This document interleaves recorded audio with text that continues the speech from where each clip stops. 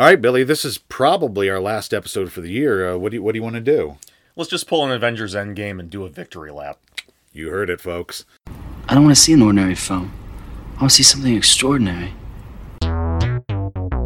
Your sacrifice completes my sanctuary of 1,000 testicles. You ever feel as if your mind had started to erode? Let's rock indeed. Welcome to what is, even no matter what happens, even if for whatever reason you do have time to record next week and we decide to do Porn Dogs then. Sure, yeah. This will get cut out. This will always definitely be the last episode of the year. Absolutely. So welcome. Let's just reset that entirely. We're leaving all of that in. All of that in. Let's rock indeed. Welcome to 1000 Wives of Weird, a podcast that is a celebration of weird movies. Yes.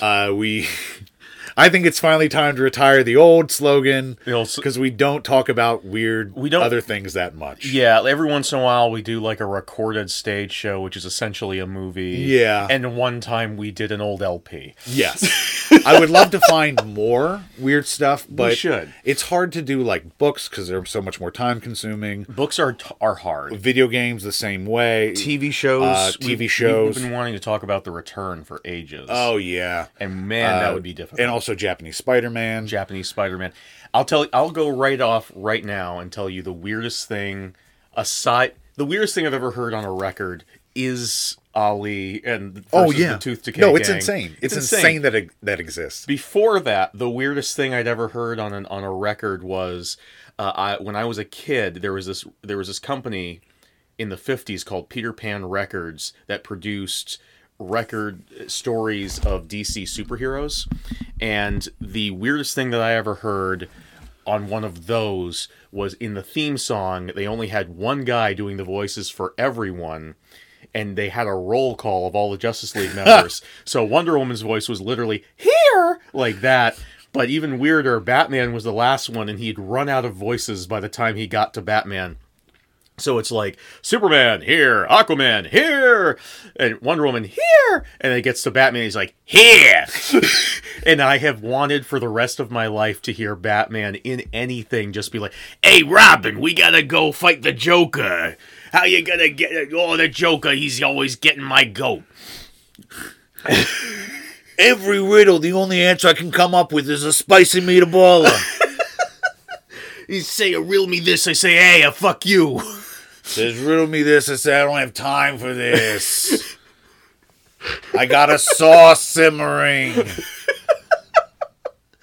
I got a sauce simmering. Alfred's like, I'll make the sauce. I'm like, fuck you.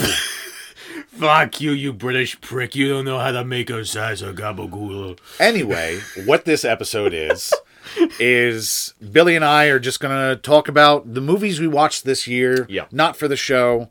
We're going to try to talk about stuff we watched together, so we're not just monologuing at each other. Sure. But we have also watched a fair share of stuff on our own. Right. That we might talk about. Our lives aren't all on mic. You don't know everything we get up to. Oh my God, and the interesting lives we've led. Clearly not that interesting because we spend a lot of it watching movies. I watched an obscene amount of movies this year. You did. You watched far more movies than I did, mainly because I fell down an actual play D&D podcast hole and never fully climbed out. It happens. Yeah. It happens. We go through hyperfixations. Mm-hmm. A couple years before this, it was Marvel Comics. Oh, yeah. And granted, I've always loved movies, but I will go through cycles. Yeah. This year, I really went out into the fucking wilderness. Like, when I say I watched a lot of movies, I'm talking about, like, when the Taliban talks about the ungodly nature, the obscene, the decadent nature of Western culture. Like, that's the amount of movies I'm watching. You watched a McDonald's amount of movies. I watched enough movies to cause another 9/11. Is what I'm saying. If some terrorist stumbled upon my Letterboxd page, right, he would be upset. Is there anything you want to talk about first? I don't know. We didn't really go into this with very much of a plan. No, absolutely not. So I'm not sure where to start. I will say that I guess let's start with a very sort of normcore thing to start off with, since we do talk about weird movies. Let's start at the kiddie end of the pool. Sure. One thing that we both watched this year was a movie called Bill and Ted Face the Music. Yes, we did. Obviously, the Bill and Ted trilogy, as it is now, has been around since the 80s. I like to think of it as a trilogy. A trilogy. Excellent. There's a big thing nowadays, as anyone with a pulse knows, of bringing back nostalgic shit from the 80s and just milking it for all it's worth. Yes. If you told me that the best example of this would be Bill and Ted, that Bill and Ted would be able to come back after all those years and actually still feel like Bill and Ted, where Star Wars, Star Trek, all these other franchises, Ghostbusters, have completely shat the bed when it comes to this, I would not have believed you. Here's the thing. Yeah. Here's why that was possible. Mm-hmm. Is because as much as I enjoy the Bill and Ted movies, which I'd seen them previously, like on Comedy Central back when I was a kid, but I rewatched them this year and fucking love them. Yes. Aside from those F-slurs. Yeah. Those haven't aged well. No, they have not. I wish that they had done more to acknowledge those in the new one. That would have been nice. My one complaint. But I'm sure they also didn't want to call attention to the fact that they're there to people who haven't seen the movies in a while. Fair enough, yeah. But here's the thing, is Star Wars, Star Trek, Ghostbusters, these are things people base their personalities on. Very true, yes. I don't think a lot of people do that with Bill and Ted. So there was not a lot of pressure. There was not a lot of pressure, and also expectations were low. Yes. I was not expecting a lot from Bill and Ted Face the Music. No. I hoped it was at least fun, which it absolutely was. But there was not, like, I wasn't on the edge of my seat being like, this is gonna rock. Right. I remember hearing about Bill and Ted 3 coming out and being just sort of like, oh, I guess we're doing this. And then I saw Keanu Reeves on the Graham Norton show, and they asked him, like, is this really happening? Like, that sort of attitude. And he fired back with such excitement and passion immediately. Like, he was just like, yeah, it's Bill and Ted, and they're coming back, and they're, like, old and sad. That's really funny, man. And I was like, this isn't just a paycheck for you. Like, you care about this project. Keanu Reeves doesn't need to take paycheck movies anymore. I mean, he still does. He did that movie about the two ladies coming in and fucking with him. That one horror movie. Maybe he thought that would be better than it was. But no, Bill and Ted Face the Music was great. Yeah. And the two actresses who played their daughters were fantastic. One of them, one of the newest Scream queens. We're both drinking during this episode. This is our office party. This is our office party. Yeah. Billy usually abstains. Yes, usually. But I bought him a Truly lemon tea. Yes. And he's going to have the equivalent of 2 beers today. Yeah, which is usually enough to get me fucked. So this is gonna be fun. Anyway. But one of whom is modern scream queen. It's a hard phrase to say. It is, yeah. Samara Weaving. Yes. Who is in Ready or Not, the movie I was just extolling the virtues of to you. Right. She was also in the 2 Babysitter movies, which seems to be a sort of Napoleon Dynamite thing of you either love it or you despise it. Oh. Yeah. But yeah, Bill and Ted was a pleasant surprise. Yeah.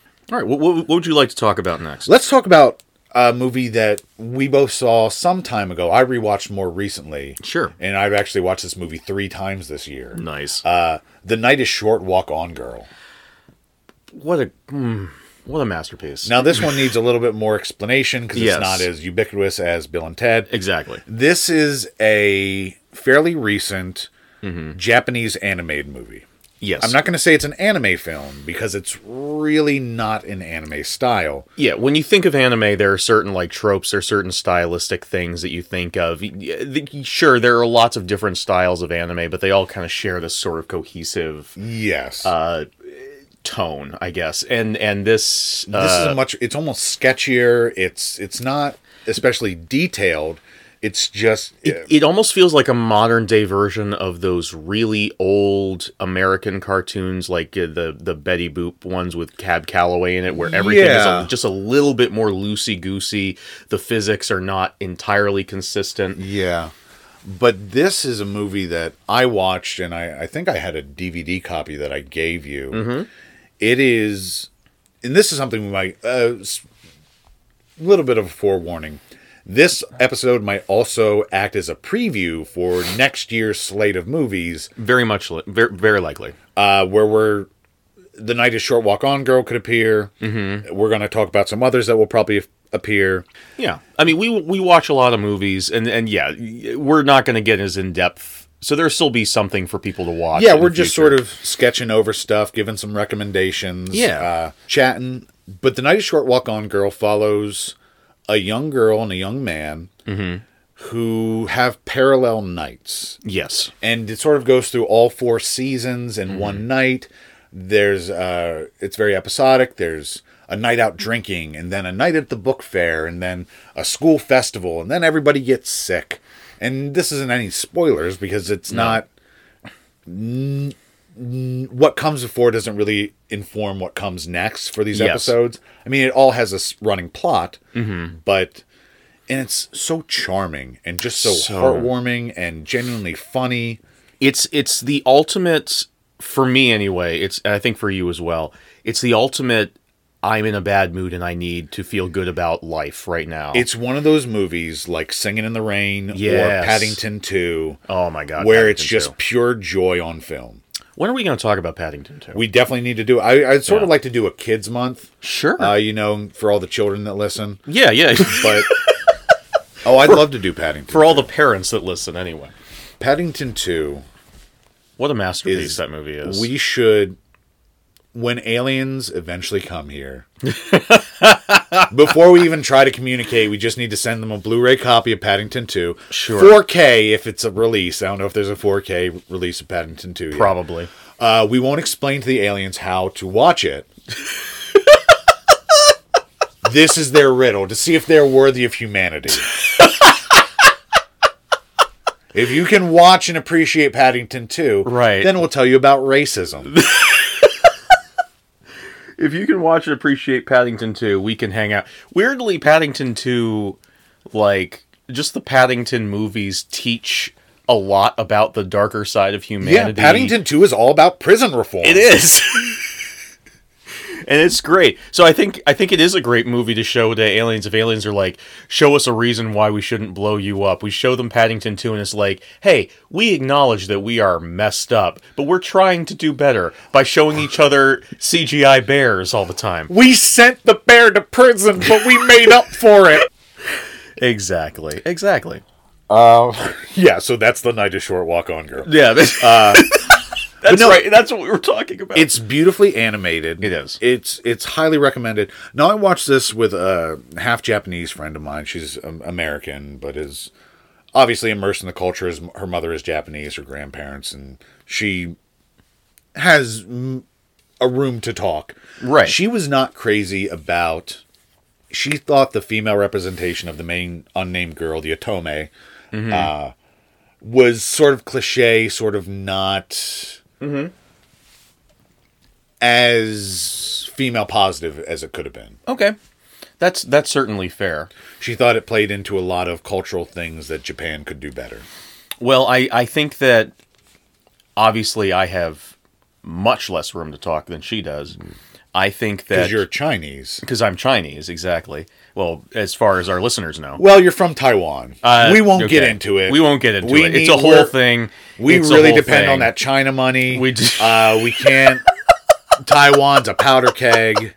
Right. I'll just say that yes, that is something that the audience should know, is that Japan often has an issue when it comes to being weirdly okay with how rapey its culture can be. Well, this movie does have that a little problem. Bit. A little bit, especially at the very beginning. Yeah, sort of, but she defends herself. She's capable. She takes care of herself. She seemed like a great character to me, but I don't have the cultural background your friend probably does. Yeah. I also didn't have a problem with it. I thought it was very cute, very fun. I thought she had her own agency and took matters into her own hand. And I just thought I would bring that up as a warning, because when my wife Kaylee and I were watching it for the first time, and that stuff happened right at the very beginning, that was like sort of, but that happens in every anime that you watch. Like, that shit happens all the time, and you shouldn't ignore it, but you should, like, take it in. absorb it and then move on to the next thing. Look for the good stuff. What do you want to talk about next? Sure. Let's keep on the lighter end of the spectrum to start with. I finally got to see Black Dynamite. Yes, you did. Which is a huge thing. So back in high school, I was not. Well, back in freshman year of college, I think was when I actually saw this. I was not the person that I am today. You're not the hip, cool, confident, confident. sexual dynamo. Yeah, exactly. I assume. Right. Yes. Exactly. All I know is what I hear through the phone taps. Exactly. Which, yeah. I don't know how the phone taps are picking up your sex noise unless you're calling your parents. Back in college, I was a much more closed-minded person. I found a Facebook post, like one of the first Facebook posts I ever made recently using Facebook's like Wayback feature. And it was just something like, I hate art films. Anybody who watches art films is stupid and wears black and has long hair and stuff like that. And I'm just reading it as like, what the fuck was I talking about? And now we literally on this show like weekly find things to confuse or scare me. Absolutely. And honestly, most of what we've covered on this show is not that outre. Yeah. Like we have not gone super hard, which is a thing we should rectify in the new year. That's our New Year's resolution. Go fucking harder. Yes. Watch Greasy Strangler in the new year. I don't want to do that, but we don't have to. We'll You're find the one some who cool brought shit. it up. Yeah, that's true. This is the first movie I'm scared of watching I could think of. I just mean like especially older stuff, more obscure stuff. Sure. Yeah. No. I absolutely. Somewhere around sophomore or junior year, I suddenly thought, hey, maybe watching movies that are completely outside of my realm of experience is good, actually. Yeah. But yeah, in freshman year of college, in this incredibly closed-minded, conservative worldview that I had, I tried to go and watch Black Dynamite and thought it was just awful. Which I don't know how you could do that. I think it was for two reasons. One of the very first things you see in the movie is him having a 4 or 5 way. Yeah. He's coming. Right. Coming. Which is hilarious. But at the time I was, again, very conservative and very uncomfortable with anything even remotely sexual. Gotcha. So the fact that was like our introduction to the character just scared the shit out of me in a way I was not able to understand and quantify in my head. So at the time I was just like, what a bad joke. But what I didn't realize until we were watching it again and I had a flashback, I was like, oh, that scared me. Oh, okay. That actually like terrified me as a person, was like just like, oh no, sex. Ew! Interesting. Yeah. And then on top of that, we discussed this while we were watching. I was expecting something more like Mel Brooks or the Zucker Brothers. Yes. Like a gag a minute, sort of just like, oh, there goes this suit kind of like thing. And then the movie itself is actually much more like the Adam West Batman series or John Waters stuff, where it's all very tongue-in-cheek, played in taking the dumbest shit and playing it entirely straight. And they're also parroting the making of film. Yes. A lot of the jokes are about the fictional making of story of the film itself. Yeah. Like the fact that, what's his name, the main actor? Michael Jai White. Michael Jai White is not playing Black Dynamite. He's playing an ex-football star who is playing Black Dynamite. Which is fucking genius. Yeah, and like he's I listened to I've not watched that movie. We watched it a few months ago. Yes. I've not watched that movie in like 10 years. Right. But I still remember listening to the audio commentary. And Michael Jai White talks about how the football player, Ferrante Jones, yes, has had like a neck injury. So he can only turn his neck like so far. Such a fucking small detail. What a great commitment. That's I don't like making blanket statements like this, but I feel like I must. That's what acting is all fucking about. Yeah. Is making Yeah. those little choices that make That's- all the fucking difference. That's like passion acting. Yes. By the way, Black Dynamite is a parody of blaxploitation film, Right. If you don't know what Black Dynamite is. and sort of like I'm Gonna Get You Sucka, but I enjoy it more than I'm Gonna Get You Sucka. I think it's more popular than I'm Gonna Get You Sucka. Probably in now. general. Was it not when it first came out? Well, I'm Gonna Get You Sucka's from the 80s, Oh, fair enough. so that had Yeah. a longer time to be Yeah. the definitive blaxploitation parody. And it stars Michael Jai White, the first guy who gets killed by Heath Ledger. Let me tell you about the Scar stories in Yes. The Dark Knight. Someone killed this clown! Yeah, exactly.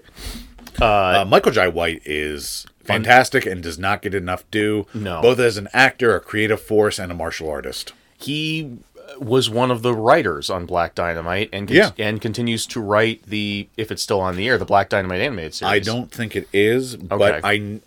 I have heard that this creative team, him and the director / co-writer, whose name I do not recall, are doing like a Western.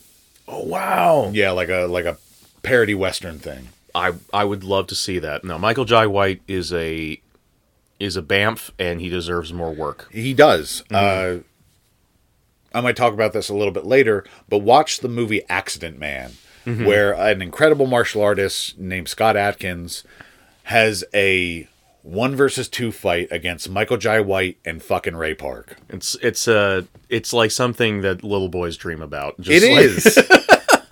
It really is. If you don't know, Ray Park played Darth Maul. Yes. He's been in a ton of other stuff. And Toad in the X-Men movie. Oh, was he Toad? He was Toad. I did not know Yeah, that. he got to one of the rare roles where he got to use his actual accent.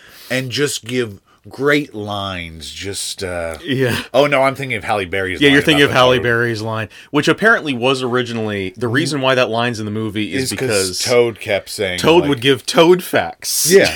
There's a Toad fact throughout the movie, and then show whatever.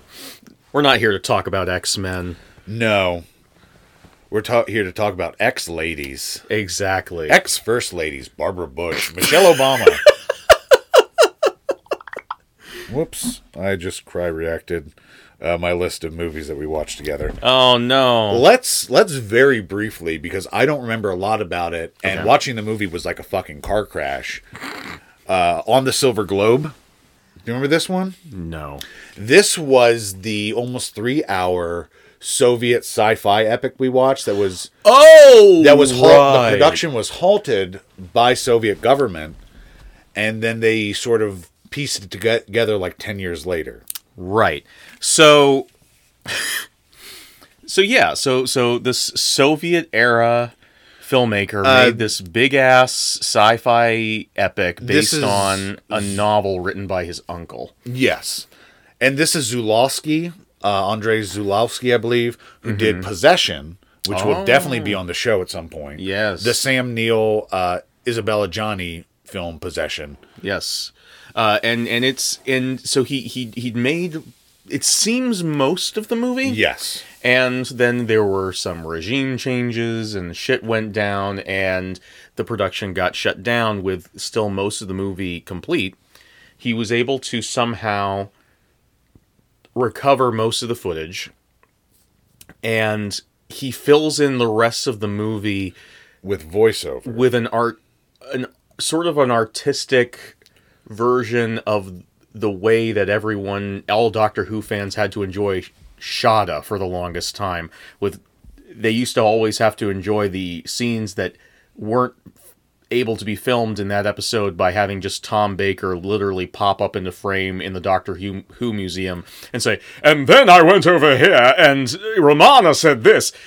And in this movie, instead, it's him wandering around the streets of Russia with a camera, showing random passersby and random scenes of the city he's walking in while he talks in an art film monotone over it about all the shit happening in the middle, and also while also like peppering in like behind the scenes stories, and like just issues that he had being a filmmaker at the time. It is a absolutely fascinating 3-hour watch. It is, and we did not understand a lot of it, We didn't understand most of it, I think. but it's We had to read reviews afterwards to find out yeah, what the fuck happened. reviews and synopsises. I will say we were never... I don't remember ever being bored. No, absolutely. It's sort of hypnotic. Yeah. It's you can grasp some of what's going on, and it's enough to tie you to it. Yeah. And honestly, the incomprehension of it Yes. really enhances the alien aspect of it. It's these people come to this alien planet and try to survive, and they find that there's another race on the planet. They fight with them. That is a very bare bones description. That's the most bare bones description, possible, probably. But the coming to the planet and trying to survive is probably like half the movie, and it's almost like It's made on such a low budget, and all of the camera work is done like handheld, which is it doesn't feel like any other science fiction film I've ever seen. By the way, this movie is unavailable to watch unless you get like want to pay not a huge sum, but a little bit of a fee for an old copy or a bootleg or something. But it's definitely worth checking out. Sure. This is You much don't want like- you don't want to know what we had to go through to find them. this is sort of like this is between David Lynch's Dune and Hodorowski's Dune lies on the Silver Globe. Where it was completed, and it's still this insane work that barely makes sense. I would love to see a version of Dune made like this. Like, that would be crazy. That would be great. Yeah. It would be great. It would also be crazy. Yes. Yeah. What would you like to talk about next? Let's jump over to something really fun that we got to see this year. Coffin Joe. Oh, yeah, we watched... there's first technically two- 3 Coffin Joe movies. The third was made Way very after. after the first 2.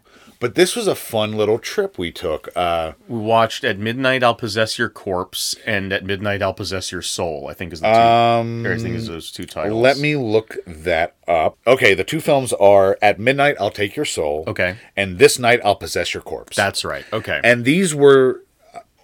At Midnight I'll Take Your Soul was the first horror movie ever made in Brazil. Awesome. So we've now seen the first action movie from Uganda and the first horror movie from Brazil. Yes. Yes. And this was 1964.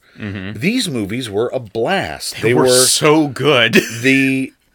What was very interesting about the first film is Brazil, obviously a Spanish colonized country. Yes. Very Catholic.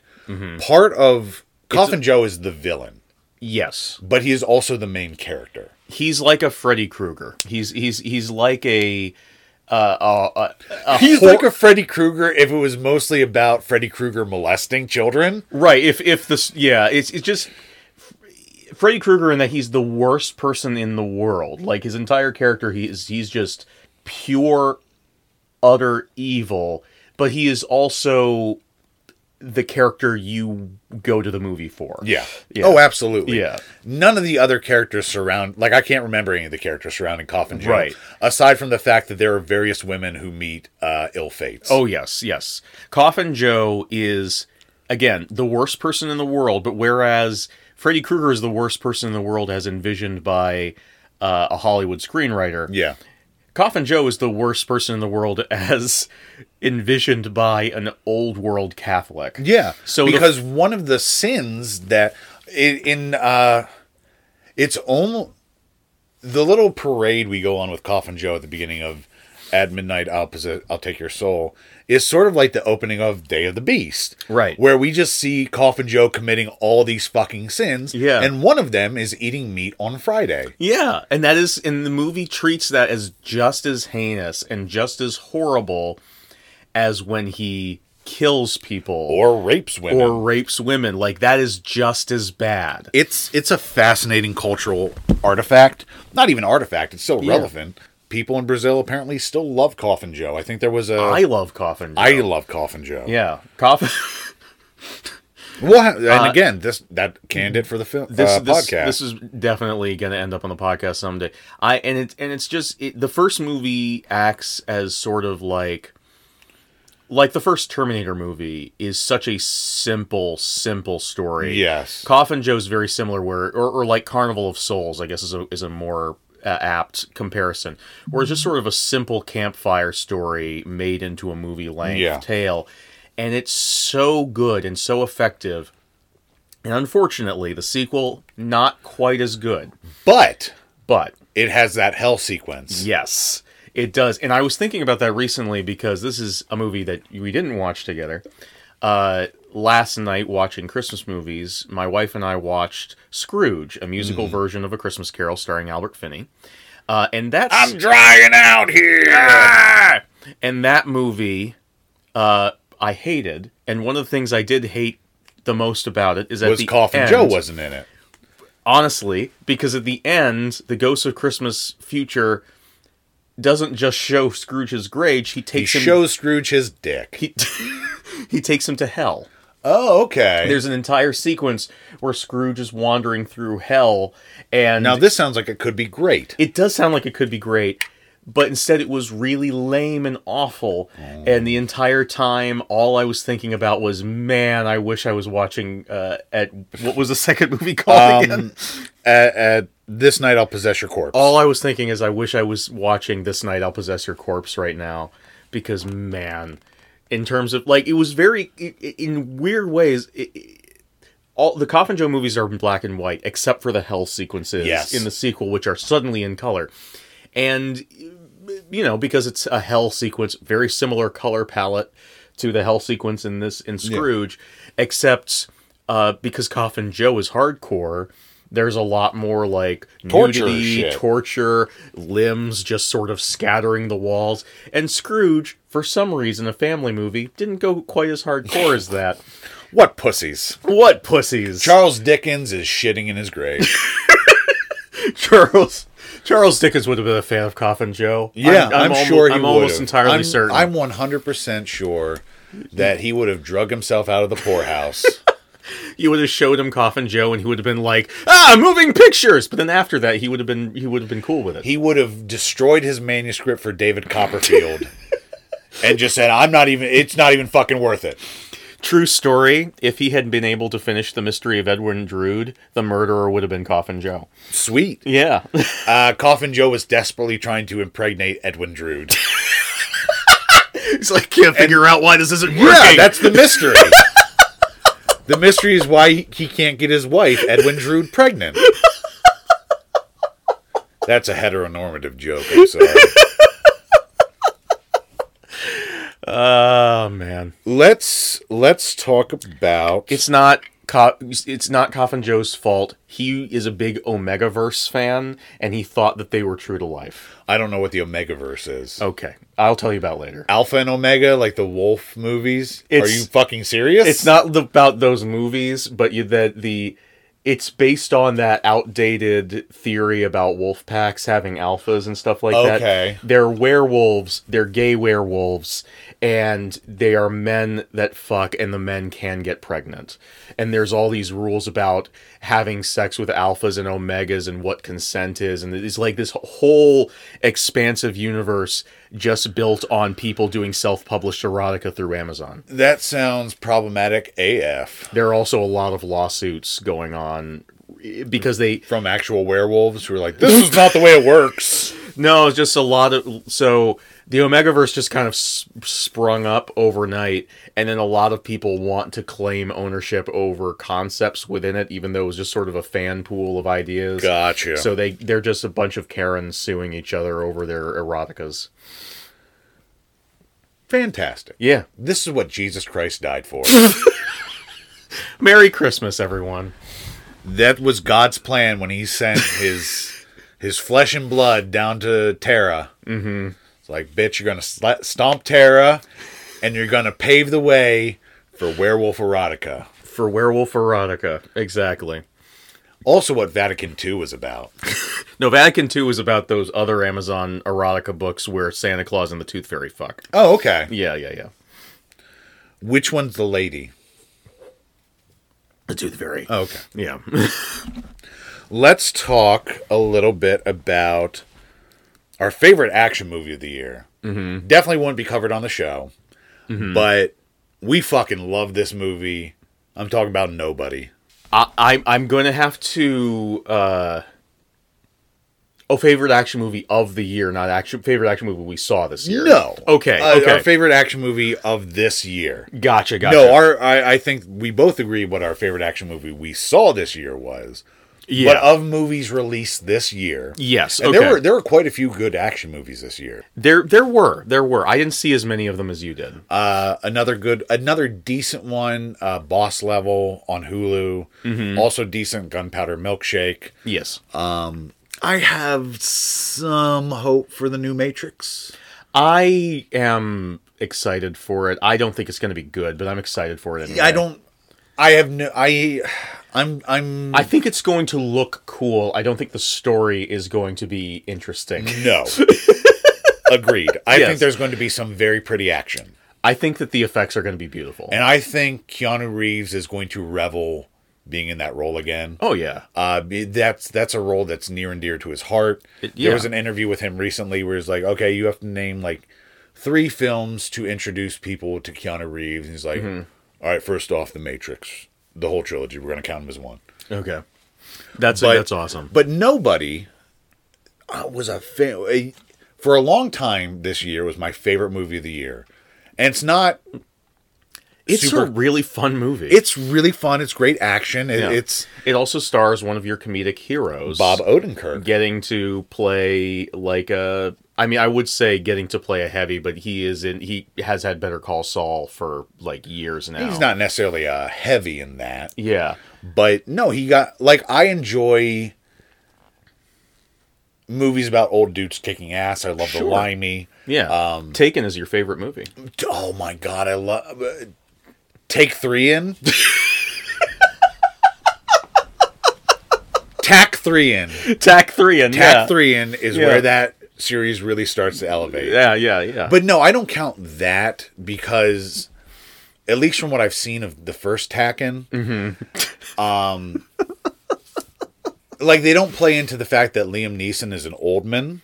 No, they don't. The same that they don't do that with John Wick. Right. But with Nobody, part of it is that like... Oh, you're an old, ineffectual white man. Yeah. Which is probably the weakest part of the movie, like the emasculated nature of Bob Odenkirk. But overall, there's some great fucking action in this movie. There's some great action. There were some great bits from actors we were not expecting. No, Christopher Lloyd, holy RZA. shit. And RZA, that's right. I forgot he was in there. The end of this movie is fucking fantastic. Like fucking phenomenal.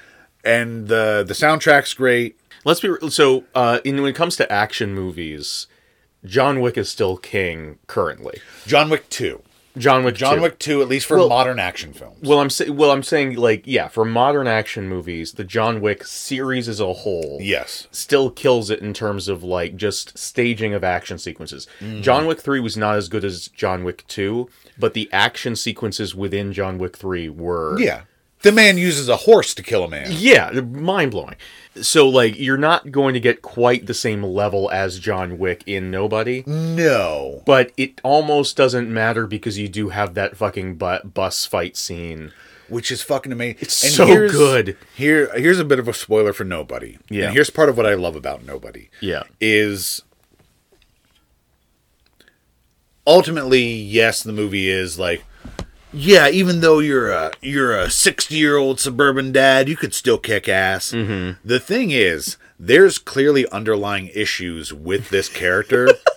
This bus fight we just referenced is started wholly by our hero. Yes. Like, he is just like, oh, this situation seems a little dicey. I'm going to fucking escalate it. It's not like the original old man killing a whole bunch of people because I'm mad movie. Death Wish? Death Wish. Yeah, it's not like Death Wish where it's like the movie goes out of its way to justify this guy. No. The movie actually doesn't justify his actions almost at all. He tries to find... It's actually hilarious. Like, the inciting action for all of this is his house, there's a home invasion, and his daughter loses her kitty cat bracelet. That's right. And he's like, oh, the fuckers who robbed me took the bracelet. Yeah. So I'm going to go get my revenge. Right. But he doesn't for a great fucking reason. Yes. Like, I really enjoy that part. Yes. But he's clearly just spoiling for a fight. He's clearly Yes. just like, I need to fuck somebody up. And it's not like... So in Rambo, the fourth Rambo film, Okay. the character arc of Rambo is this sort of like, I have a demon inside me that I can't let loose. If I let it loose, I don't think I can ever get it back in again.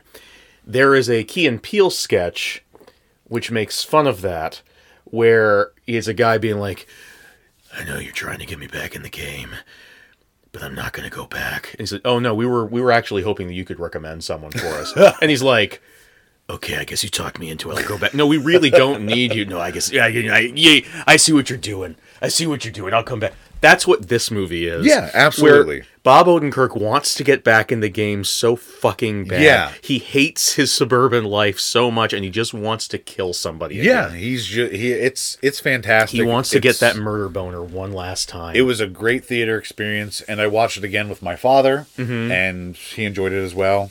Intergenerational enjoyment. Let's talk about something else, and let's take a little break. Okay. Well, while we're talking about action movies, let's talk about another one. This film. Let's talk about Streets of Fire instead. Sure, let's talk about Streets of Fire, which will definitely be on this show. Oh my God, it will.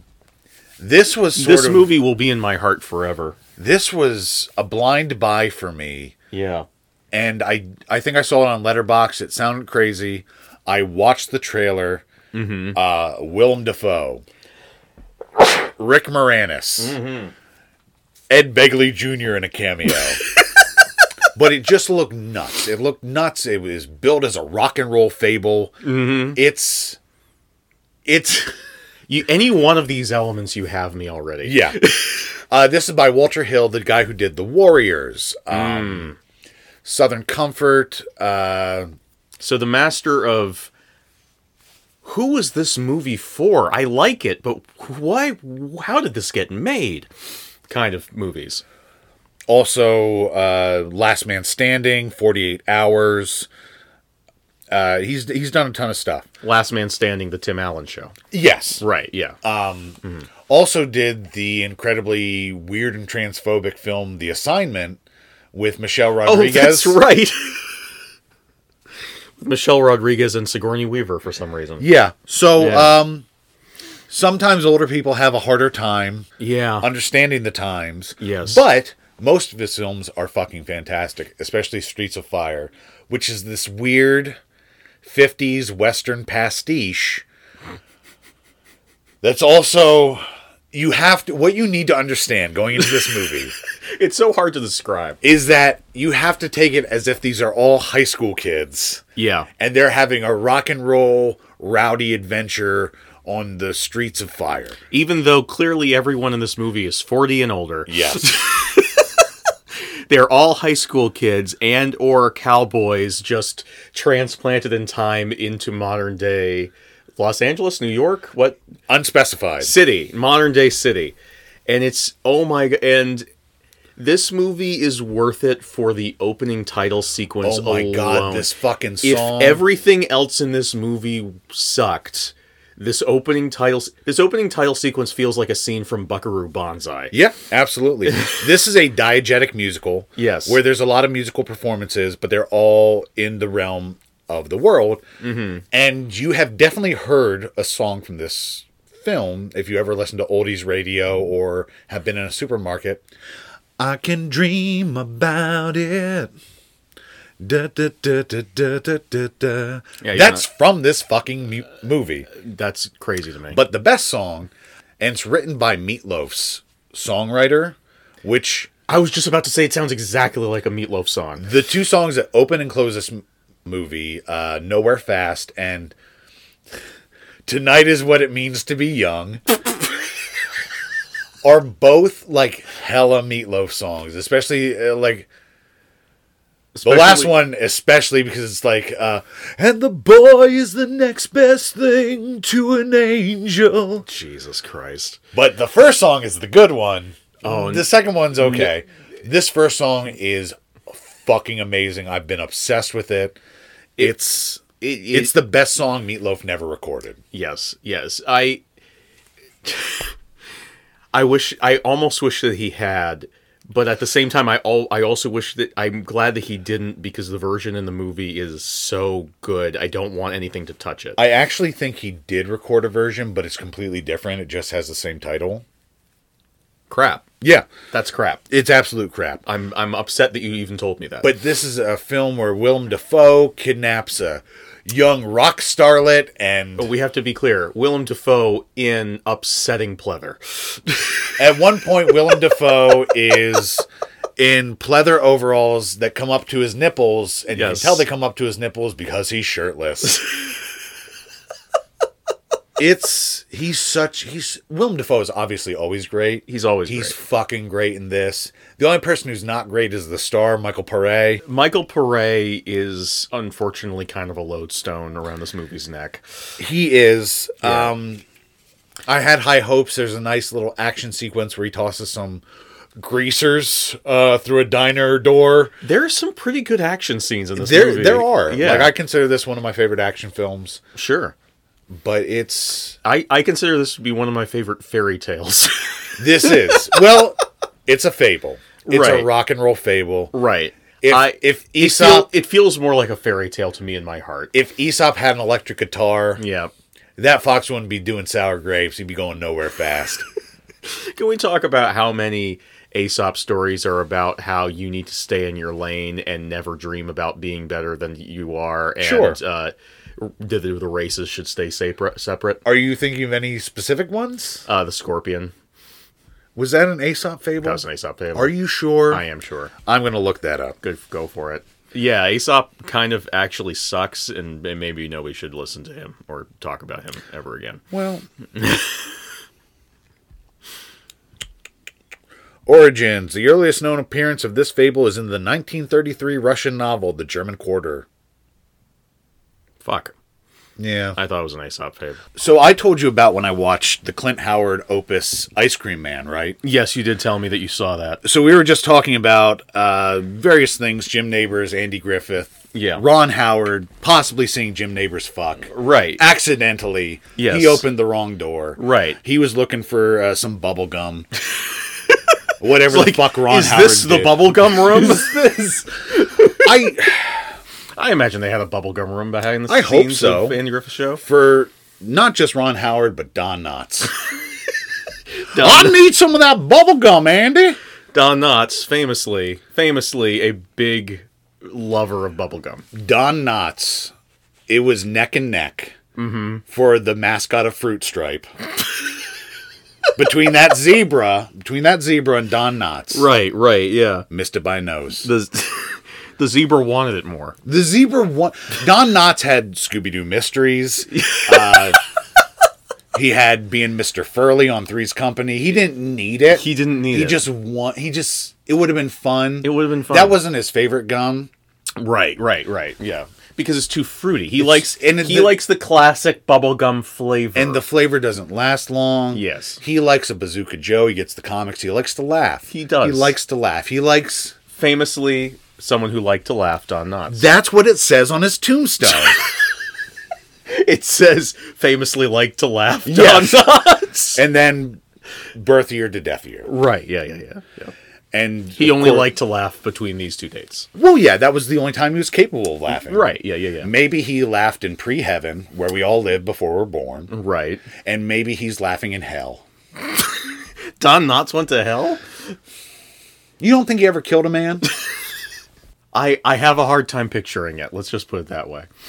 I heard the Johnny Cash song, Folsom Prison Blues, where he talks about shooting a man in Reno just to watch him die. Right, yes. Was based on Don Knotts. It was based on Don Knotts. Yeah. Wow. You think you know someone having watched him on TV a couple of times. But this is a movie I watched this year, The Ice Cream Man. It's not very good. But there is a part where famous alcoholic Jan Michael Vincent Yes. and his cop buddy go to an insane asylum. And all the crazies break out. And they Right. need to run. Right. But Jan Michael Vincent, famous alcoholic, is very drunk and is not in the mood to act. Right. So he is shambling along as these poor extras have to like run in place behind him so they don't catch and murder him. And meanwhile, his cop partner's darting all around, like running up ahead. It is. I wish there was a clip on YouTube. There's not somehow, but it is one of the most brilliant things I've seen all year. There's this. Going off of that, I mentioned Doctor Who a little bit earlier. There's this episode towards the tail end of the original run of Doctor Who where very few people actually cared anymore, but the people who did cared so much. They knew that the show was on the way out, but like there were a few people like, this is Sylvester McCoy's first season. The show was already dying. So he's like someone who like rode up to the Titanic and was like, Yeah. hey, what's going on here? Exactly. So he's like, man, this is great. I get to play the Doctor. This is so cool. And everybody else is like, yeah, whatever, fuck. So there's this episode that takes place on an ice planet. It's called Frostfire. It's a pretty popular episode. Yeah. And it's mostly popular for the fact that everybody in the episode is on autopilot except for Sylvester McCoy, who comes from a physical comedy background. Yeah. And has just been told he's on an ice planet. So he's slip sliding around. Yes, He's and- walking in a winter wonderland. And he is the only person. There's a whole crowd of people doing the Doctor Who down the corridor run, and he's lapping them. He's coming up behind them. pretty much he's doing the one leg cartoon shuffle, just the whole his umbrella's going all this way. Oh no! And everyone around him is just like lightly jogging with no difficulty. He's in a crowd of people jogging, just doing Charlie Chaplin bits. It's so funny. So who do you think the next Doctor's going to be? The next Doctor after Jodie Whittaker? Yeah. Because she's done, right? She is done. She has apparently actually filmed her last scene, and I don't know if she's already regenerated at the end of this last season that just wrapped. Because you've stopped watching. Because I stopped watching in the middle of her first season. So who would be the next Doctor? I have been wanting Olivia Colman to play the Doctor. I know. For ages. It's never going to happen. I know it's not possible. Yeah. But hear me out. Okay. Telly Savalas. It is not possible. No. But I'm 100% with you. I also still kind of want Vincent Price to play the Doctor. That would be great. Yeah. Yul Brynner. Sure. Let's keep naming people that Let's keep possibly naming. do it. Let me just keep naming bald actors from the 70s. Paul Lynde, we were just talking about. Paul Lynde would be an amazing He'd be Doctor. an amazing Doctor. Oh dear, the Daleks are coming. It's all wibbly wobbly and timey wimey. I don't know what I'm doing anymore. It's always the running. I love the running. Oh, This is amazing. We should. Rose, wouldn't you like to get in my box? Who's your friend? Oh, Paul Lynde. They say the sun never sets on a Suntaran. I don't know what the fuck that means, but it sounds like something Paul Lynde would say. I have to say, I don't know what it means.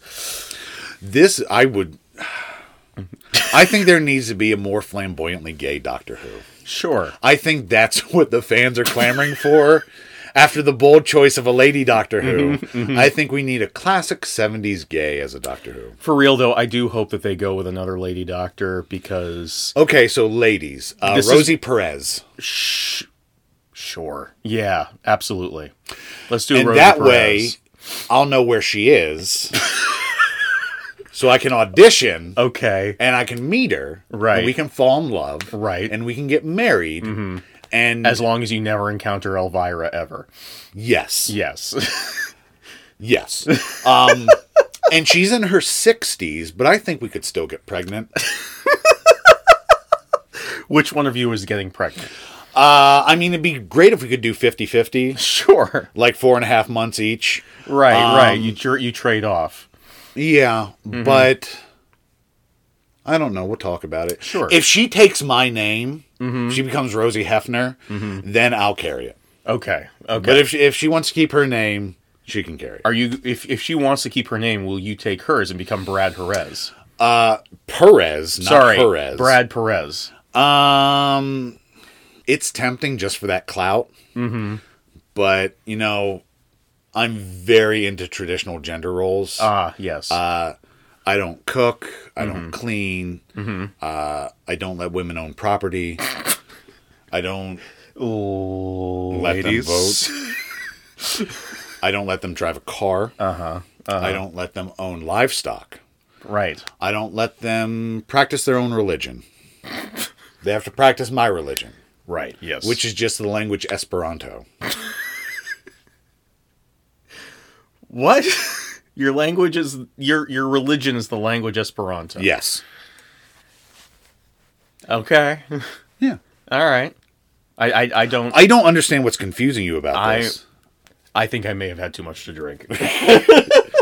That's definitely the problem. That's definitely the problem. Let's talk a little bit. We are almost definitely going to do an episode about it. Yes. But this is probably the most recent movie we've watched. This is the most recent movie we've watched together. Mm-hmm. And I love it. Instantly became a favorite of mine. Yes. Same with yours. Yes. The 1970s Street Fighter movie starring Shinichi Sonny Chiba. We are 110% going to talk about this on the show someday. And the weirdness of it, we'll justify it now and we'll justify it later. Sure. Is that this is a cult classic. Like, people in the know about it, but Yes. this is not like a huge thing. Like, It's not. When you try and look for this movie, for some reason you can only get information about some obscure video game from the 80s. I can't find any information about it. You have to write in like Street Fighter Sonny Chiba or Street Fighter the year it came out. Like, you can't, otherwise you can't find any information about it. and also, like, It's absolutely buried. it's a nutty ass movie. Like, It's such a nutty ass. it's an incredible. Ironically, speaking of fighting games from the 80s, like it didn't really inspire the game Street Fighter. It more inspired the game Mortal Kombat. Yeah. With some very specific moments that really inspired the game Mortal Kombat. But something we've sort of, you by way of me. Yes. I love Japanese cinema. Yes. They are probably my second favorite movie producing country, aside from USA. Number one, Eagle Screech. My favorite, I think that I did like Japanese cinema before. Well, yeah, you're into kaiju stuff. I was into kaiju stuff. I was into Kurosawa, but that's about it. Okay. That's about as far as I went. But especially this year and starting last year, I've been exploring a lot of Japanese cinema. Yep. We've gone through Lone Wolf and Cub. Yep. Female Prisoner Scorpion. Awesome. I think those are the only two series we did together. Yeah, we did those entire shit series together. Yes. Yeah. But I've also been watching a lot of Sukeban, a lot of Pinky Violence, also like Silent Sono. Mm-hmm. Just a lot of Japanese cinema. Right. And something I'm discovering that I love is that 70s Japanese cinema created some of the greatest amoral characters. Yeah. Takuma Tsurugi. Which feels right for the 70s. Somehow. Absolutely. Yeah. In the dub, he's Terry Tsurugi. Mm-hmm. In the Japanese language, he's Takuma Tsurugi. Mm-hmm. Is an asshole. He's a literal fucking terrible person. He's the worst. He's...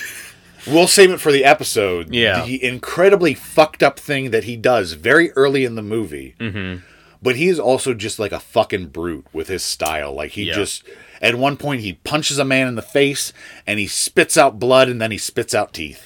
You know how in the beginning of Star Wars, when Han Solo is first introduced, and he kills Greedo in cold blood in the bar, and you think, well, depending on which cut you watch, and you think, oh man, this guy's a dangerous badass, and then he never does anything dangerous or badass for the rest of the series, and he's just kind of another nice guy along with all the other nice heroes that you have. Imagine if Han Solo was as much of a bastard and a dirty pirate as he seems to be when you first meet him. That's who this character is, straight up with the black vest and everything going. But it is absolutely mimicked with his fighting style, where he's a martial artist, but he's like if the Incredible Hulk was a martial artist. So brutal and so savage. Like, he's a street fighter. The action is fucking fantastic. He's an absolute monster. It's so good. Sonny Chiba has such incredible presence. Like, yes, he just owns the screen. Yeah, no, he just walks on camera, and the camera just... They weren't even supposed to focus on him in certain shots. The camera just gravitates towards him naturally. And we talk about this, like, obviously Bruce Lee is one of the greatest. He You're is. not going to top Bruce Lee. He's a personal hero of mine. And we talked about this, like, Sonny Chiba could not take Bruce Lee in a fight any day of the week. No. I still find Street Fighter more entertaining than any of the Bruce Lee movies we watch. And I enjoyed them. I don't love them the way you do. You grew up with them. I did grow up with them. But, like, Street Fighter was like a revelation. Like, even as much Kung Fu movies as I've seen now, Yeah. it was still like, holy shit. Mm-hmm. But, Well, with as many martial arts movies, since this isn't like Kung Fu. true, I'm sorry. Yeah. Yeah. With as many martial arts movies. But yeah, it's this movie. Yeah, it's kind of like when you watch Bruce Lee, you are watching someone who can actually do the things that he's doing in the movie. Yes. Literally doing them. There are every once in a while, like in Fists of Fury, there are some cartoonish moments where, like, he's fighting a whole karate school. Yeah. And one of the karate fighters throws him through the air, and he does like this ridiculous flip and lands on his feet, rubs his nose, and goes. In this movie, there's an exact parallel to that scene, which seems to be like a statement of purpose in this movie of being like, hey, our guy ain't Bruce Lee, he literally fights an entire karate school. Love a good dojo clearing. Love a good dojo clearing, and that's what makes that scene in Fist of Fury great. It's the Yeah. original dojo clear. But and a guy, one of the karate masters grabs him and throws him through the air, and he absolutely just crash lands. He fucking takes hits. Tsurugi takes hits. He's like, yeah, he's again relating him to every Harrison Ford character out there. He's also like Indiana Jones. Indiana Jones gets fucking bloody noses. He gets fucked up, and this guy gets fucked up in this movie, and it's great. We'll talk about one last very unique aspect of Street Fighter, and then Yeah. we'll save the rest for This episode is just going to be about Street Fighter from now on. It could be. We love it that much. I do love it. The sequels to Street Fighter, The Return of the Street Fighter, I think, and Street Fighter's Last Revenge, which I did not get to see. You watched them are on your not own. as good. They're still decent. Like, if I had watched those before, I'd be like, hey, this is pretty awesome. But Japanese series tend to not stay strong. They tend to start very strong. Yes. It's not always the case, but at least from what I've seen. But what the fuck was I going to say? The Sister Street Fighter. No, not Sister Street Fighter, which Sorry. I need to rewatch so I can watch the rest of them. Sister Street Fighter is great. Yeah. But one thing that I really enjoy about Street Fighter that is not present, they bring it a little bit back in the third one, Yeah. is Tsurugi's insane breathing. Yeah. Now, Yeah. when you watch, like, especially a Kung Fu movie, a Shaw Brothers movie or something, Sure. you're going to get, especially like Bruce Lee. Yes. Bruce Lee loved his, "Hua." He's famous for them. Tsurugi goes,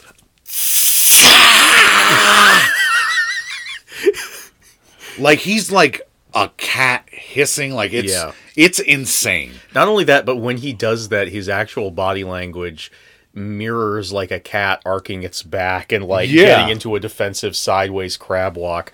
It's so strange.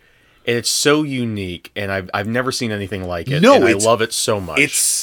It's almost it is sort of comedic. Like, if you laugh at it, you're more than welcome to laugh at it because it's so over the top and insane. We often did when watching it. We did because it's crazy, but it's such. We laugh a lot when we watch action movies anyway, though. Sometimes we laugh just because the action is so good. Yeah. That's when you know it's good, is when you're just laughing. It's like, oh my god, they just did that. Yes. I laugh a lot in the knife sequence in John Wick 3. That's the best sequence of that. That is a straight up comedy scene. Like, that was intentional comedy. Oh yeah. Do you want to talk about when you watched Mulholland Drive? Yeah. So I think this predates the show, right? My Lynch journey. Yeah. Yeah, because you watched Twin Peaks, I think, before we started doing the show. Yeah. And I think I showed you Blue Velvet before then, and Yeah. possibly Wild at Heart as well. So I've been sort of on a Lynch journey during our friendship, Yeah. just sort of like gradually over time, just kind of working my way through his filmography. And by virtue of us being very close friends, Yeah. and me being such a huge Lynch fan, and us both being huge movie fans, I have to be like, You need to watch this. Yeah. So I've now seen like a good number of his stuff. Oh, and you've also seen Dune, I think, before the show. I hadn't seen Dune before the show. I don't think. I think Okay. I knew about Dune because I watch a lot of film commenting YouTubers. Gotcha. And Dune is right there. Of course, they're going to talk about it. It's a bizarre fucking movie. But yeah, so I have seen Lynch's Dune, and we watched Eraserhead for the show, and then didn't end up actually recording that episode. Yeah, I was in one of my fits at the Right. time. Yeah, that's okay. It it's- happens. It happens, but like, and also, it would have been a very difficult movie to talk about. Yeah, I don't think it would have been an enjoyable episode, much Sure. like our Repo Man episode, which Yeah. I love Repo Man. I don't think that was a great episode. I think it was very dry. I don't think it worked well. But yeah, we watched Eraserhead, which you also love. And I fucking loved it. And then I don't remember what finally inspired us to get around to watching Mulholland Drive. I think I just brought it over, Yeah. and we just watched it. Yeah. But yeah, we watched that this year together, and I thought I loved Lynch before. Mulholland Drive is, I think, my new favorite of his stuff. Okay, And what I was know- your favorite before? I mean, Twin Peaks is probably just like the whole experience from beginning to return. Gotcha. It was up very much up there. If I had to limit it to the movies, Blue Velvet. probably Blue Velvet. Eraserhead for different reasons. You can't Yeah. put Eraserhead and Blue Velvet in the same category. No, it's tough. But I would say that Mulholland Drive is now my favorite film that he's ever made, and I know that I'm not alone in that. No. That's a very sort of safe Lynch opinion. It's fine. Like, it's a great fucking movie. It's a masterpiece. It rocked my world so hard, I'm still feeling the vibrations of it now. Yeah, you have it. You posted once on Facebook months afterwards about how much you love Mulholland Drive. I'm still I'm still rewatched it. You're just still feeling that first watch. Yeah, no, I watched it the one time, and I've been thinking about it ever since. I bought the Criterion release almost immediately afterwards, and it's like Eraserhead. Well, I don't want to spoil anything because we may do an episode on it, and also maybe you haven't seen it, and I know that my viewing was better for not knowing what the fuck was going to happen. Any viewing is better. Sure, but it's kind of like a midpoint between Eraserhead and Blue Velvet, and at the same time, if you're like me and all you've seen is Twin Peaks, I watched through Twin Peaks, I watched Fire Walk with Me, I watched The Return, and The Return is so much different than Twin Peaks and Fire Walk with Me that it confused me a lot. I still enjoyed it, but I was very confused and frustrated by a lot of things that happened there. Watching Mulholland Drive put so much more of The Return into context for me. I feel like the original Twin Peaks is Blue Velvet, the series, and Twin Peaks The Return is Mulholland Drive, the series. I'd agree. Where it's like, there's all these cutaways to people in booths talking about horrible things that happen to them. You're right. I didn't think about that, but you're right. And everything is like there are doppelgangers and like dreams within dreams and all this stuff. In another way, Mulholland Drive is David Lynch's Inception, except it's way better than Inception. David Lynch traveled to the future. Right. He watched Inception. He's Yeah. like, this is great. I like how you know exactly what's going on, but it requires you to pay attention, so people will think it's confusing. What if I just make an actual movie? Moving pictures. And it's, oh my god, Mulholland Drive was like a mind-altering experience. It's a life changer for you. It's It one of those really goalpost is. moving movies. Like it's a tentpole movie. Yeah, no, 110%. Like that is my new like Marvin the Martian flag in the planet moment of movie watching. One that's fucking beautiful anytime you encounter any movie like that. Absolutely. It's I love hearing about people's tentpole movies, their goalpost movies. Mm-hmm.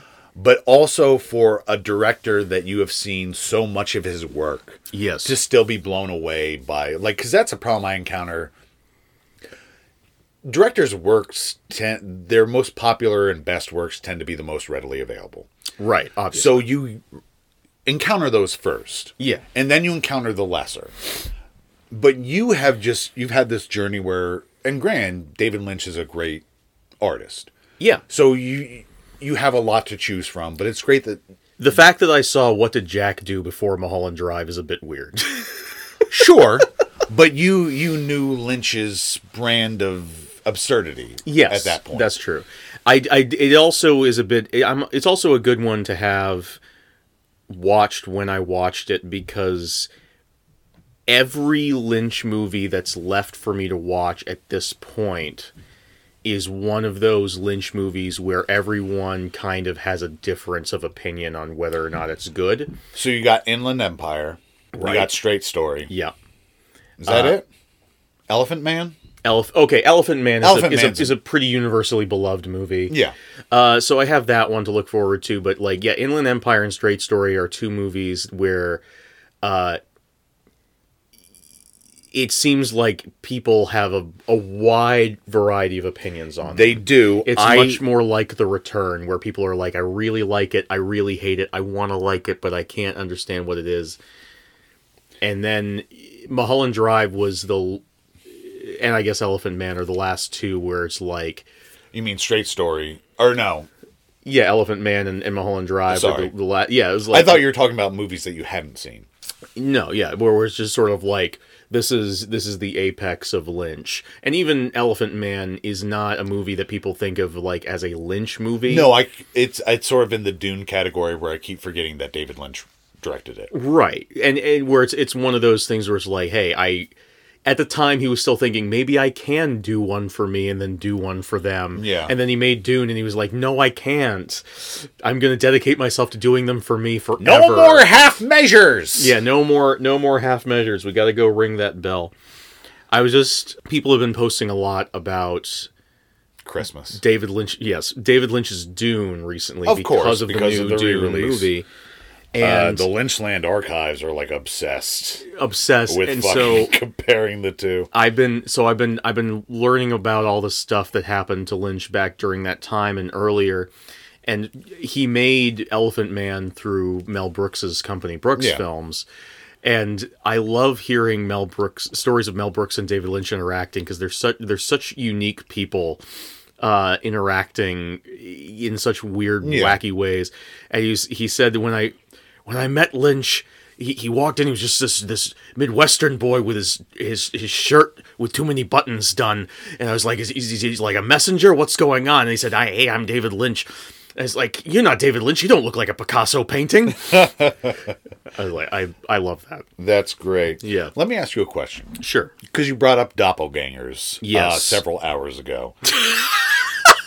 Yes. What would you do if you encountered your doppelganger and they weren't outwardly threatening? So, are they actually like a clone They look of me? exactly like you. But you don't know what they are. They just look exactly like you. They sound like you. Okay. I would say, hello, what's your name? Or something like that to find it. Because I would want to find out immediately if this is one of those situations where they're me from another universe, a clone of me, or if they're just some guy named Hans from Germany who happens to look exactly like Okay, me. he tells you his name is Arturo Shabazz. His name is Arturo Shabazz. Oh, then I would be like, then I would just like get to know Arturo Shabazz as a person. You wouldn't be weirded out by this person who looks exactly like you. I would be very weirded out and confused. I would try and get past that. What if they started hanging around a lot? Then I would start to get upset. Okay. I would be like, At stay away from me, At what doppelganger. point would you kill your doppelganger? Like, how far does it need to go? I mean, he would have to start trying to steal my life, and then I would. Okay. He's like, okay, you're But a like, threat. what level of that? Like, you see him wearing your shirt. Like, you go out on the porch. Okay. Arturo Shabazz is there. Okay. He's wearing one of your superhero shirts. Did He didn't ask to borrow it. Oh, so it's actually my shirt. You didn't just buy another. No, it's copy your of the shirt. It's my shirt. Oh, It has your name sewn in the back. I'm. As all of my shirts do. Yeah. Well, I'm not going to kill him for that, but I am going to require that he give that back and tell him to get away from my Okay. house. Yeah. It would take a lot to get me to murder. Okay. Yeah. He stops going by the name Arturo Shabazz, starts going by the name Billy Martell. I might have to kill him. Okay. Yeah. And because you guys are indistinguishable, he just starts, like, picking up Kaylee from work. Right, yeah, exactly. Okay, Yeah. then you would kill him? Oh yeah, I would definitely. I would kill him at the name thing immediately. Okay. Yeah, like I couldn't let it get to the point where he was picking Kaylee up. From Let me work. ask you an adjacent question. Okay. Would you be comfortable being in a room with a human corpse? I mean, I have been in a room with a human corpse. Oh, brag much? I don't even And want to I- continue this bit. You're just fucking I have Mr. to, Braggadocious over here. and I have to say I was not comfortable with it. Okay. Would you be comfortable in a room with a dinosaur skeleton? Yes, and I have been. Okay. So what's the difference? I knew the corpse when it was alive. I didn't know the dinosaur. You could have if you had tried harder. Did you ever try talking to it? Did you ever ask its hobbies? You're a real fucking prick, you know that? Yeah, you're right. You're right. Yeah, I'm definitely the bad guy here. Yeah, you are. Yeah. Certainly not the dinosaur. Yeah, no, definitely not the dinosaur. Certainly not Franklin Hampton. See, I knew his name. Right, yeah. Let me talk very briefly. Sure. Because I need to rewatch it. It's Yeah. been a while. Mm-hmm. And there were circumstances involved with me watching it. Mm-hmm. My 1500th movie, Valerie and Her Week of Wonders. Right. This yes. was I What a trip. I have started keeping track of my movies. I started a while ago. Something I did just to pass time, and I've kept doing it. And it's a very rough count because I'll always encounter movies like, oh shit, yeah, I've seen that. I need to add that to the list. Mm-hmm. But very roughly, I celebrated my 1500th movie. I'm now up to, I don't want to say, but it is closer to 2,000 than it is Cool. closer to 1,500. Mm-hmm.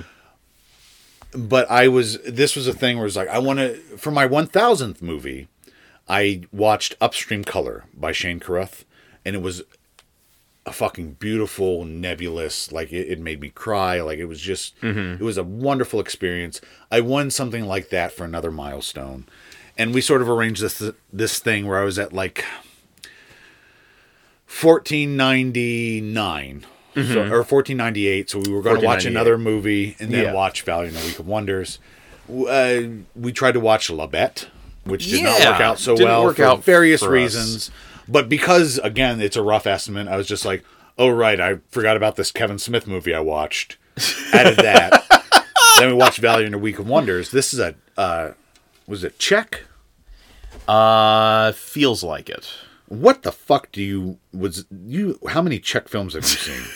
I've seen like maybe three or four. I've seen Alice. That's a Czech movie. This is a Czechoslovakian movie from 1974.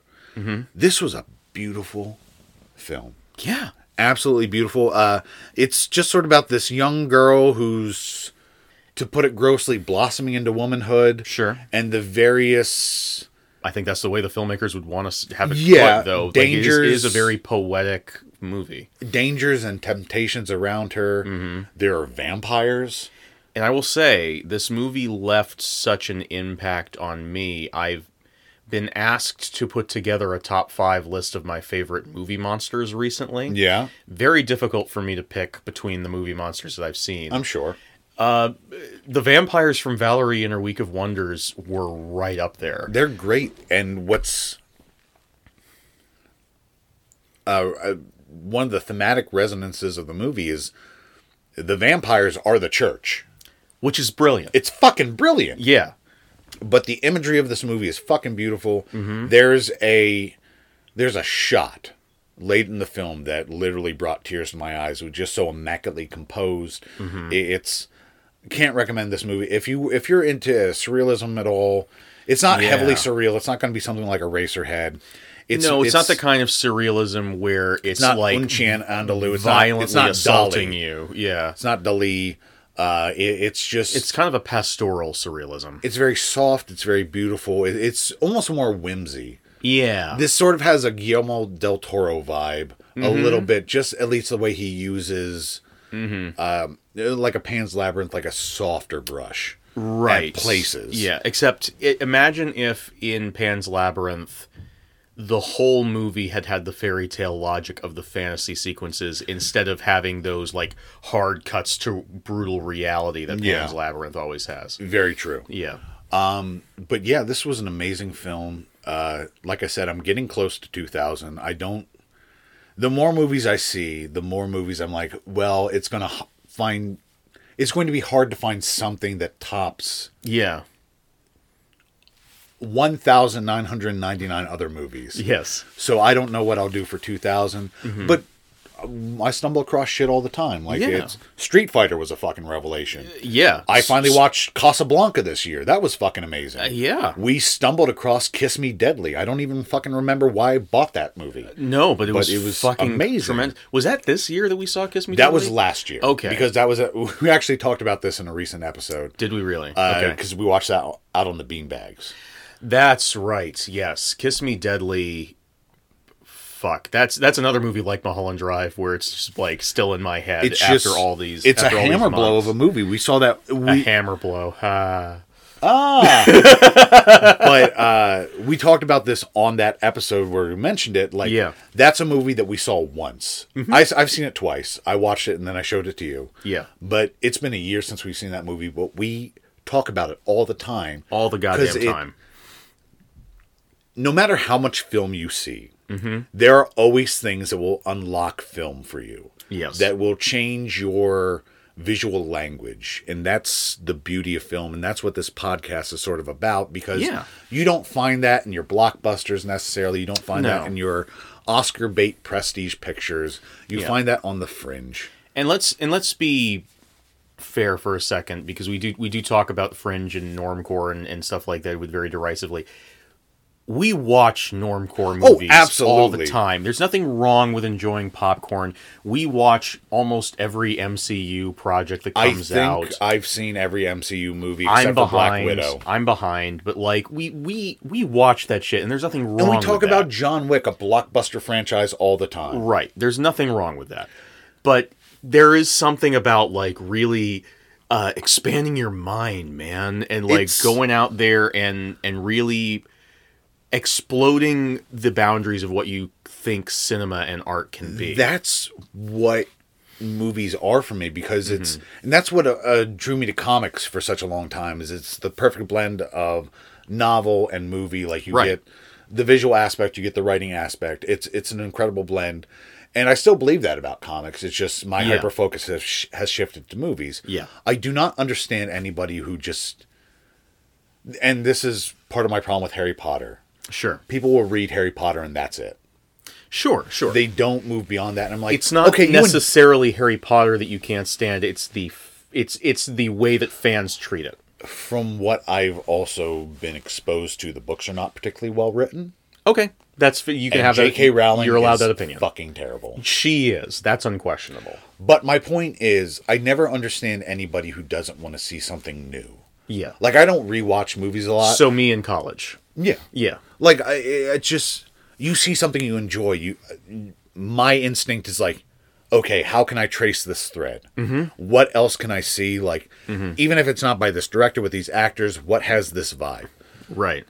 And that's sort of what this podcast is about. It's a celebration of finding something new. I met someone recently who is in a very similar place now that I was in college. And it was a weird sort of marking your journey kind of moment. Was this your doppelganger? It was. Okay. What'd you say his name was again? Arturo Shabazz. Arturo Shabazz. I did mean to say when you were saying it was really spooky, because I have actually met Arturo Shabazz. Okay, I wish you would have brought that up then. Yeah. I was going to save it for off mic, but since we're talking about it anyway. Sure. And Arturo Shabazz said like a lot of similar things to what I used to say, like, oh man, I hate modern art and stuff like that. There was a moment I distinctly remember when throughout my childhood, I made all the same comments about modern art you hear everywhere, like, oh man, it's just like a bunch of splash of colors. Oh, my kid could do that. My dog could do that. There's a moment when, if you're me, you're growing up and you're looking at modern art, you're looking at Van Gogh and the modern art of the past that is now considered traditional art, and all this stuff, and you're like, oh man, that's people used to know how to do it back then. Nobody knows how to do it anymore. And there's a moment when you find a modern art piece that just kind of clicks, and suddenly your mind changes, and you're like, everything I thought I knew was wrong. Yeah. Dadaism was that for me, where I saw. You saw the toilet. I saw the you saw Duchamp's toilet. I saw the toilet combined with the story of how it came to be, like what Dadaism was, of how Dadaism was just about like saying fuck you to the world, and I was like, now being angry I can understand. And gotcha. So and that like, but that and that's why you my love mind. Jubilee so much. And that opened my mind to movies like Jubilee. That opened my mind to be able to understand. To one day be able to understand things like Lynch, to be able to one day understand things like Jan Schwankmeyer's Alice, to be able to enjoy a crazy, bizarre shit where now, this upcoming year, talking about wanting to see weirder films, I'm dedicating myself to introducing some Tartakovsky on this show. You mean Tarkovsky? Tarkovsky. Andrei Tarkovsky. Genndy Tartakovsky is the guy who did Samurai Jack. I'm talking about Tarkovsky, the Soviet filmmaker. Soviet filmmaker, because I desperately want to get into his. Okay, shit. I have seen of his. Well, we can talk about that. We'll talk about that. But I'm just saying that's something I never would have even considered. In college, because in college all I cared about was when can I watch more Star Wars and/or Batman. There's nothing wrong with watching Star Wars and/or Batman, and I do it often. And we're going to go see the new Batman in theaters. Yeah, probably. But like, there's something about really blowing up your idea of what art can be that I think is beneficial to people. And it doesn't even need to be art. Like Street Fighter is not art. Sure, you could argue that it is. I have a broader definition of art, I think. Okay, but sure. But it's not trying to be art on the same way as Tarkovsky or Lynch or Zulawski. It's not trying to expand your idea of humanity. It's trying to have a lot of blood and guts. Yeah, which is fucking great. Yes. And it's something different, and it does it in a different way. Like, it doesn't... Expanding your horizons doesn't need to be all art, all foreign films, or whatever. Sure. Sometimes it's watching Ricky O and just... Oh, fuck yeah. Being very confused. Sometimes it's...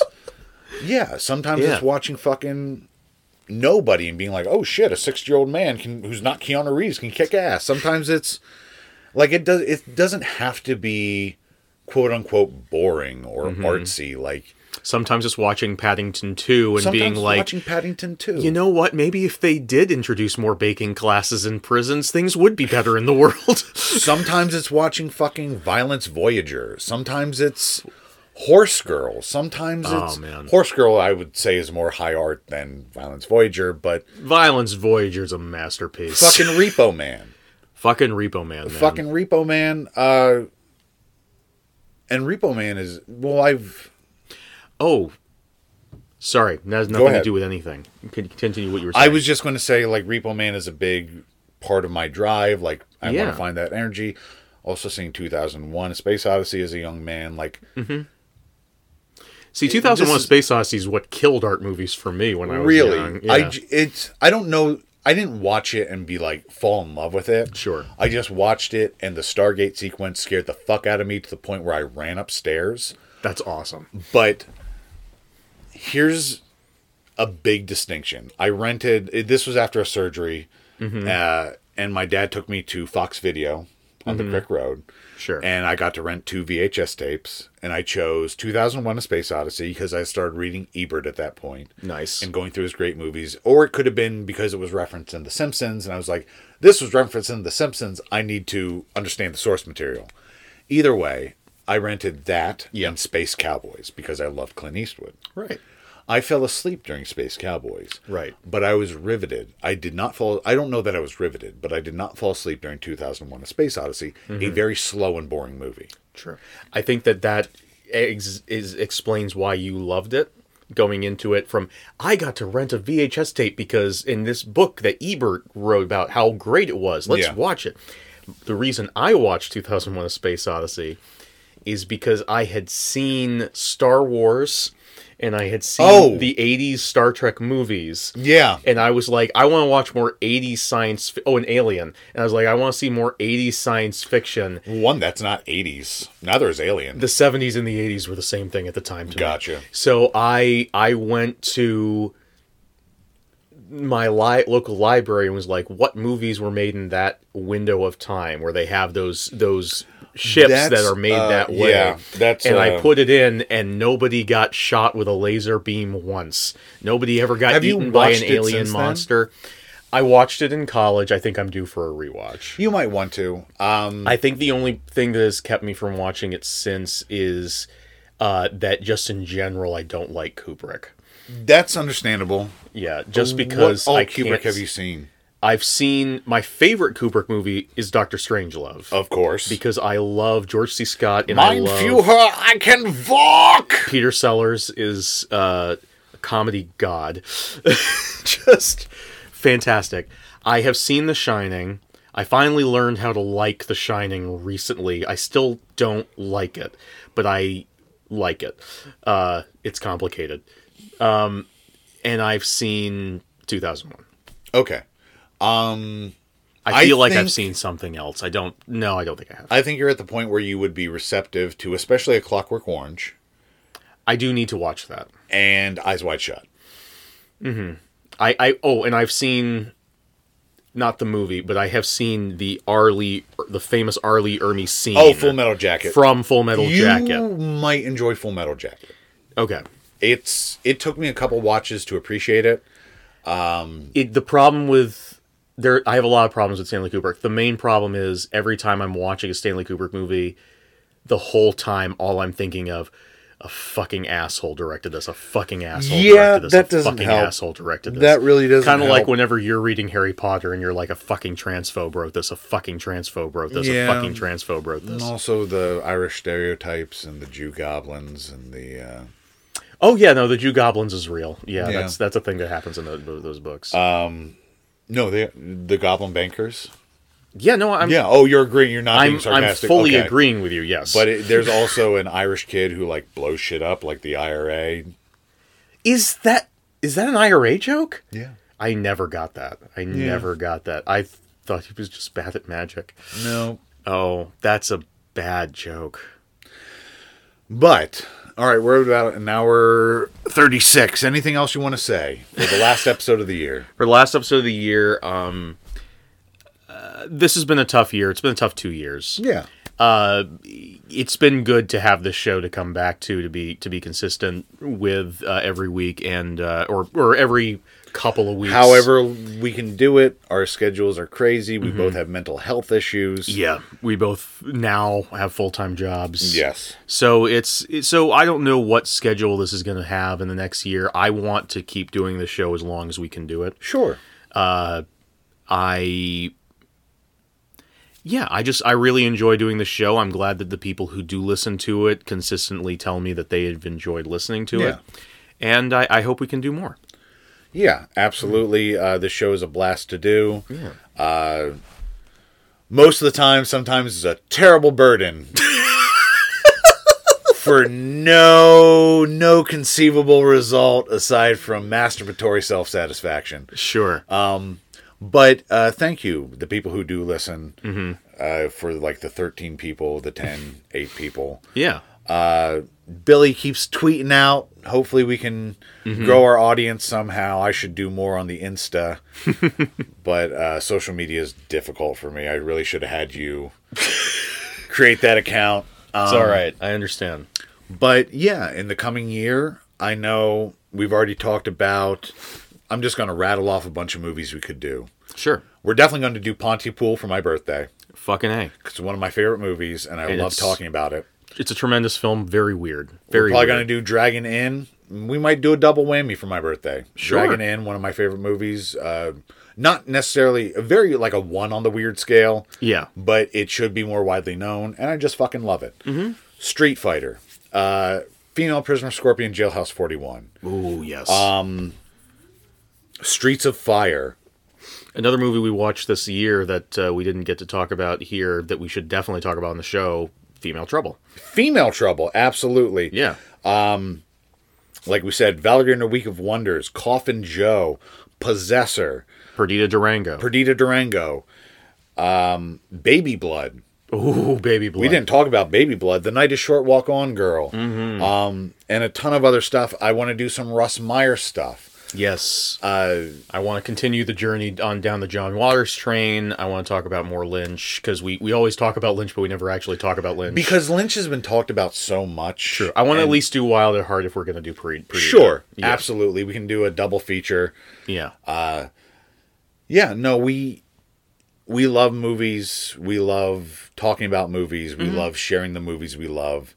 What we need to do, because it makes for better episodes, as much as we love talking about movies we love, Yeah. we need to talk about more trash we don't love. Because those are the better, funnier episodes. We need to find a good mix. Yeah. But thank you for listening, if you are listening. Yeah. We might meet John Waters next year. Who knows? He's coming to Phoenixville. I might pay for the meet and greet. We'll see what we can do. It's not till May. We can save. That's true. We can save, and we can talk about it. We'll talk about it. But thank you. I hope your year was acceptable, and maybe this year will be better than the last. And may God have mercy on us all. Please. All right. Bye-bye. Bye.